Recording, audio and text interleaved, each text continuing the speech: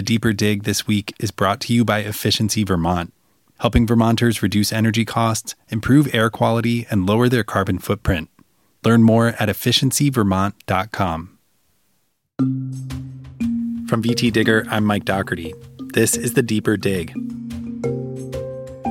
This week, a new 300-page report represents Vermont's first comprehensive strategy to reduce greenhouse gas emissions and prepare for the effects of climate change. The Climate Action Plan outlines more than 230 steps toward meeting an ambitious set of emissions reductions goals. VT Digger's Emma Cotton has been reporting on how the council aims to turn those proposals into action.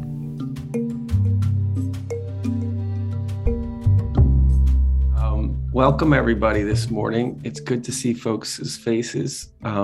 We've been dropping in the chat. Emma, tell me about this meeting on December 1st. Yeah, so this meeting was a momentous meeting of the Climate Council, which is a body made up of 23 people.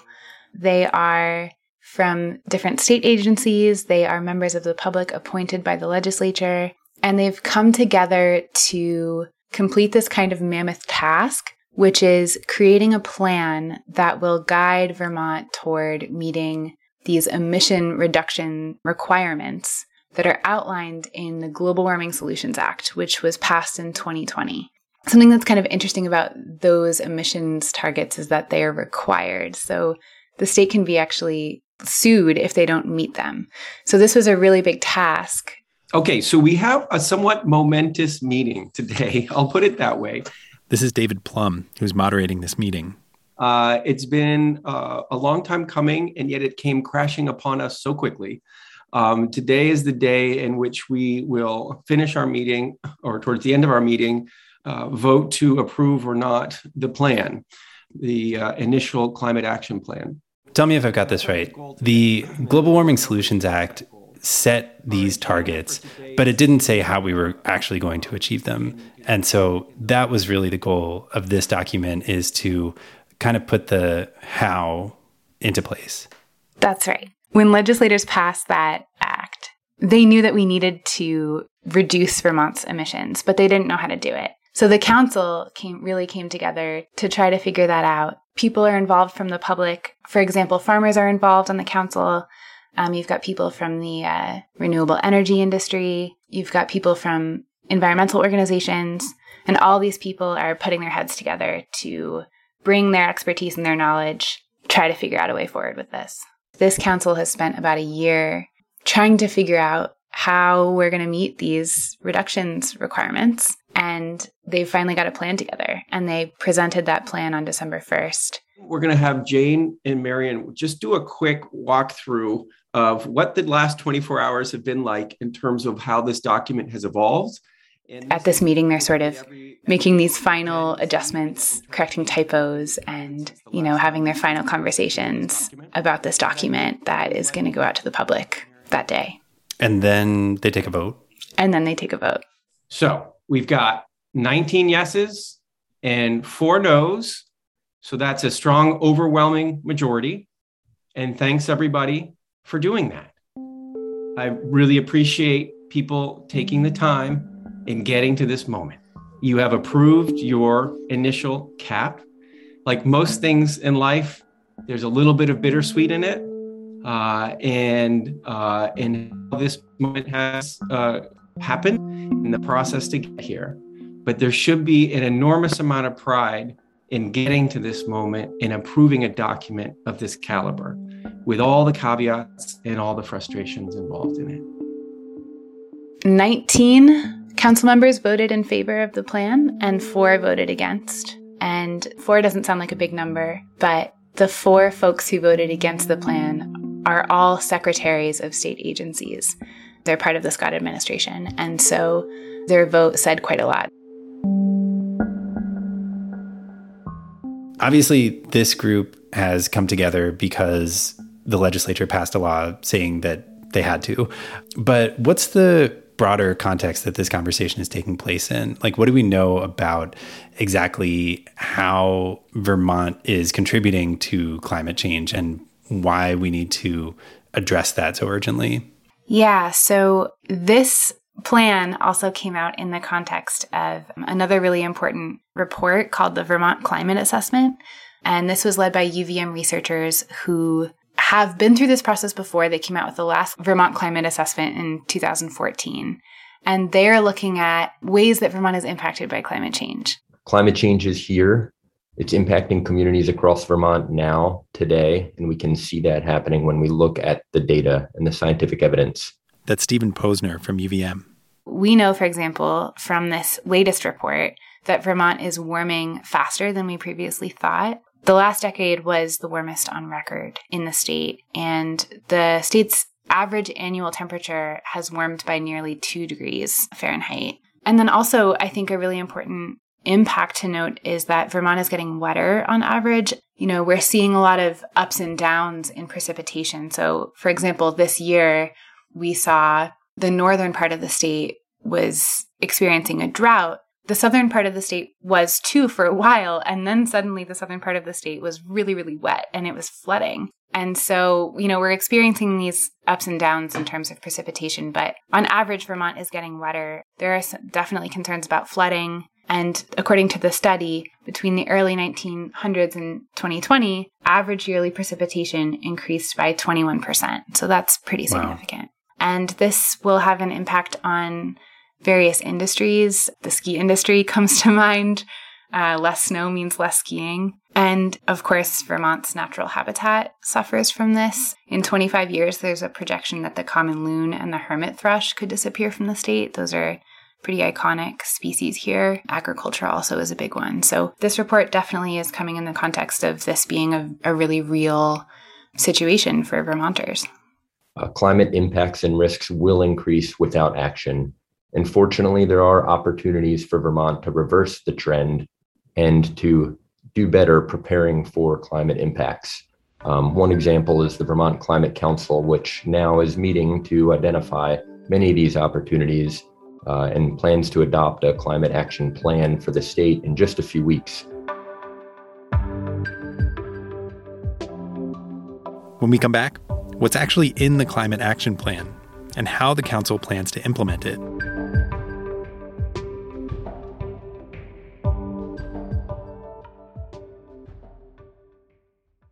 Just a quick message from our underwriters. The Deeper Dig this week is brought to you by Efficiency Vermont, supporter of Drive Electric Vermont. Information about charging on the road, model comparisons, and rebates is at driveelectricvt.com.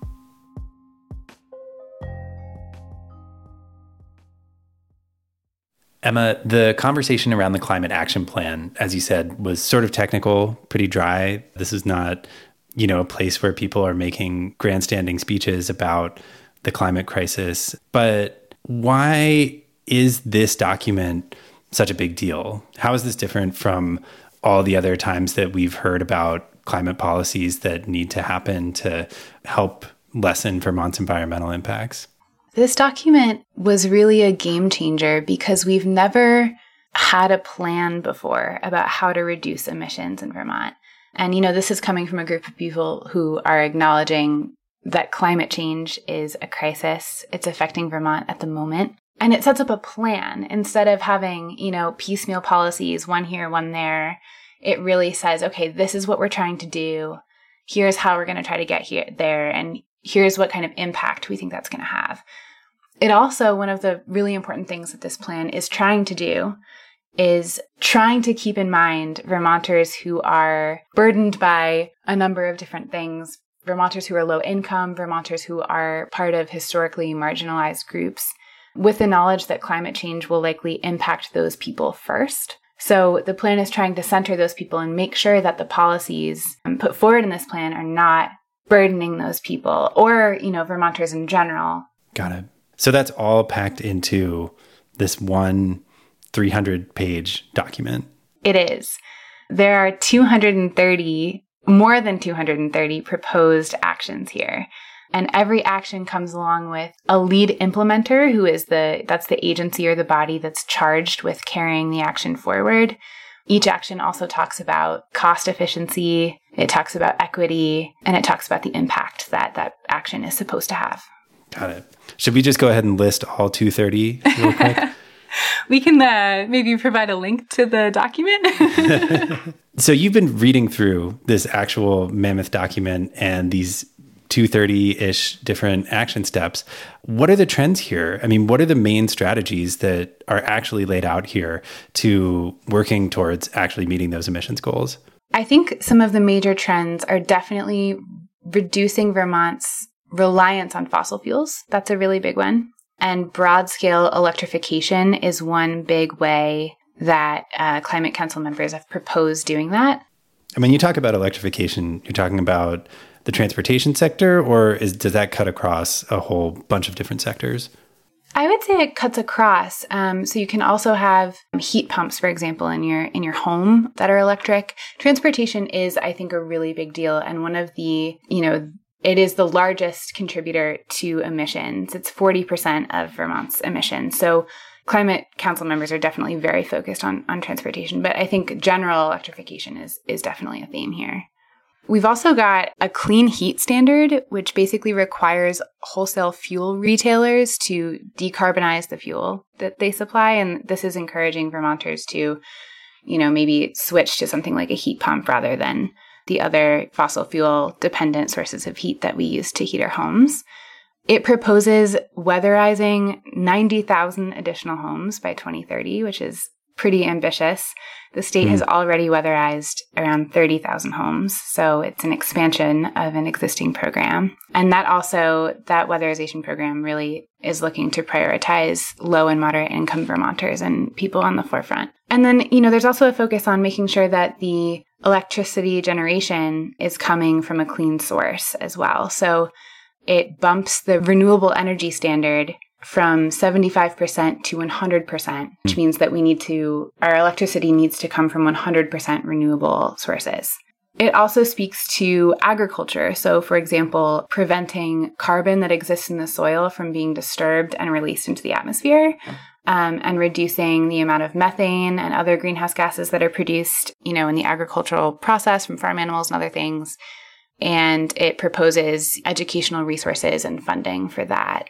And is there confidence that if these things are all implemented the way that this plan lays out, that that's going to be enough, that that's going to have the impact to really actually move towards those targets? Yeah, I think there was some pretty solid confidence until this Transportation and Climate Initiative program fell apart.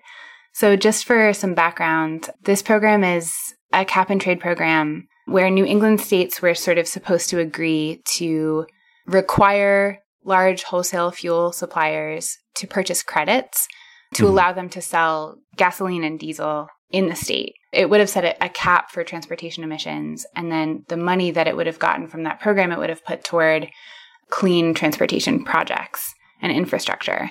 But 2 governors recently pulled out of that program. They cited a lack of commitment from other states and rising gas prices. And so the program has sort of fallen apart, and the Vermont Climate Council was really depending on that because transportation is such a big, contributor to emissions in our state. So, now I think there's a lot of uncertainty about whether or not we'll be able to really reach the requirements. The first one's coming up in 2025. And, I think now Climate Council members have committed to developing another plan for transportation by June of 2022. So we can look forward and see what they might be proposing there. Got it. A lot of the things that you mentioned as sort of dominant themes in here, things like, electrifying transportation and weatherizing homes, a lot of those are things that we've heard about over the years as knowing that they're a big contributor to Vermont's emissions and knowing that, we need to do more in those specific sectors. So how does this plan go beyond what we've done in the past, like beyond just the numbers and the targets? Are there specific methods laid out for how we're going to incentivize people to go get an electric car or weatherize their homes or, really be a contributor to reaching those target numbers? Yeah, that's a really good question. I think it comes down to a few things. So first, I think legislators, I think that they are anticipating that this plan is going to be coming out. And I think that the actions here that do require legislative action, I think they're going to be pretty ready to take those up. in the upcoming session. So this is something that folks are already sort of looking for. I think another one of the reasons why this could sort of be considered a step beyond what we've done in the past is because these actions are sort of coordinated together, that this is a sort of a cohesive planning process rather than having those, sort of individual piecemeal actions. And one of the interesting things when you look at the plan is, I was talking about that chart that sort of lists who's going to be implementing each action. There's also a box that says, what else is this action going to do for emissions? So they're sort of trying to tie all of these actions together in a web in a way that hasn't really been done before. The other thing that, I think is promising is there's an influx of federal funding coming into the state through ARPA and the infrastructure bill. And I think that really is going to help push a lot of these projects forward that might have been a really big lift in the past. So I think there's a few things that make this seem like these might actually be a bit more actionable and less talk. You mentioned before that 4 members of the Scott administration who are part of the Climate Council voted against this plan. And Governor Scott has been pretty consistent since the Global Warming Solutions Act was being discussed in the legislature, and he ultimately vetoed it. He's been pretty consistent in saying why he doesn't like this law. What does it mean to not have a willing partner in the administration in trying to implement all these different new programs? Yeah, I think that's a really good question. Every one of these actions requires a different body to move it forward. And some of them require legislative action, like I was saying. Some of them require regional, nonprofit partners. Some of them require state agencies. And so, I think it's worth noting that there were 4 members of the administration who voted yes on the plan. So, I think there are some folks within the administration who may be more committed to pushing forward on some of these actions than others. And they did, in their statement, list some specific actions that they thought would not be effective and would not be, sort of a good idea for Vermonters and for various reasons. So I think that those areas may see more trouble than others. And I think it sort of comes down to the devil is really in the details with this. And I think what they choose to support and what they choose not to support, time will tell. But, I think certainly the council members who have been working on this plan, I think, are pretty hopeful that many of these actions will move forward in one way or another. What's the reaction been like from environmental groups, activists, those stakeholders? Most of those groups have reacted similarly in saying, this is a great step. This is more than we've really ever done before. And many folks, including members of state agencies and the Scott administration, have acknowledged the incredible work that has gone into this, a lot of volunteer hours. I think that almost all of the environmental folks that I've spoken with since the plan came out yesterday say it really comes down to how we implement these actions. So these are almost sort of ideas or proposals. We're not going to walk away from this plan having come out and have reduced emissions. There's a lot of work to be done to make sure that these actions get implemented. So I think a lot of them are hopeful, and a lot of them, point to really specific things in the plan that they like or don't like. But I think the broad message I've heard across the board is it's really going to come down to how these are implemented. What about within the Climate Council itself? How have the members been sort of reflecting on this milestone that they've reached here? Yeah, I think many of them are really happy to have reached this milestone. I think that's a general theme. I think there are council members who have been a bit divided about how to approach climate change in Vermont. And this is something we reported on a little while back. So some of the council members really said from the beginning, we can reduce emissions, and that is really important. We also need to make sure that we're taking care of Vermonters when climate change continues to impact people in the state. I think we give the topic of preparedness a little bit short shrift. That's Sue Minter, a Climate Council member. I would like us in our implementation to give more discussion and time to what it takes to help communities and individuals be more prepared. And it's different and distinct from the resilience strategies, I think. I think everyone is really on board with reducing emissions. Adaptation and resilience, which is sort of the process of preparing Vermont for climate change, those measures are harder to quantify, and it's harder to hold the state accountable for sort of not pushing those measures forward. So I think there are a number of council members who really wanted to see a bit more in terms of adaptation and resilience. The plan does go into measures to, adapt and change and become more resilient, but they're not quite as strong and fleshed out as the emission reductions pathways at this point. So that was a major divide. But I think most of them are really happy that it's done. They also say this is a living document. This is something that they're constantly going to be updating, and it requires an update every 4 years. In the beginning, they'll probably be updating it a bit more than that. So there's a lot of work to be done ahead. I think we all know this is a beginning. And frankly, it's a substantial beginning. Part of what worries me is how aspirational this plan is. Part of what worries me is the cost to already energy and income burdened Vermonters that this transition will incur. But we need to keep moving, and we need to get started. What are you looking forward to in terms of where you're focusing your reporting on how this plan gets implemented? How do you go about tackling, the implementation of 230 different action steps? Yeah, that's a great question. I mean, I'm really looking forward to being in the State House, whatever that looks like for this upcoming year, to see legislators having conversations about how to move forward with this. I think it'll also be really interesting to get out and look at some of these proposed policies. Like, I'm curious about, how will farmers be sort of receiving this advice that they're being given about more cover cropping and moving less soil around on their land. And then, I think the weatherization proposals are pretty ambitious as well. So whose homes are being weatherized? That's an important question. And then I'm also really interested in knowing what some of these policies might cost to Vermonters. I think a lot of this, we're talking about federal funds. I think some of these programs will need to be set up in ways that have long-term, sustainable funding streams. So what does that look like, and where does that come from? And obviously, I'm really curious to hear what questions Vermonters have about the plan as well, and try to answer those as well.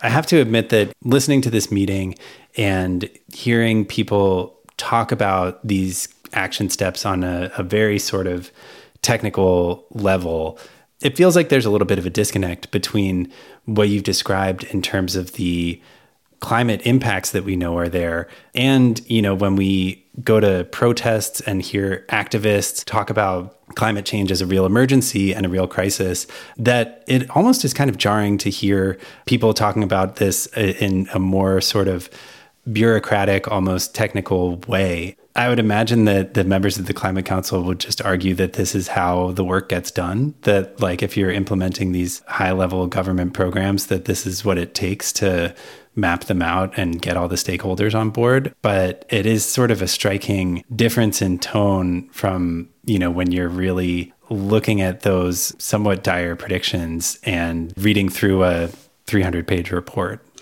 It's true. I would say the way that this has played out among council members is in terms of the timeline that they've been given to get this action plan completed. Because I think good policy making, a lot of people would say, takes time, right? You have to get a lot of people together and really think about how to do what you're doing and make sure you're doing it well. But the, narrative that I think they heard, or the call to action that they heard, was, we don't have enough time. We just have to do it now. We have to do it right now, because we're already facing these pretty incredible impacts. And, I think the message too is that Vermont has to do its part. Vermont, we are 620,000 people. You could argue that our impact is, in the grand scheme of things, relatively small, but I think Vermont really has a commitment to trying to figure out a way forward and trying to sort of set an example as well. And meanwhile, also try to figure out how to protect folks from the more immediate impacts of this. Got it. Thanks, Emma, for the rundown. Thanks for having me, Mike. You can read more from Emma Cotton about the Vermont Climate Council and the state's climate action plan at vtdigger.org. You're listening to The Deeper Dig, a weekly podcast from the VT Digger newsroom. Search for it and subscribe wherever you listen to podcasts, and you'll get new episodes as soon as they land. We used music this week by Blue Dot Sessions. We'll be back next week with more stories from the Digger newsroom. See you then.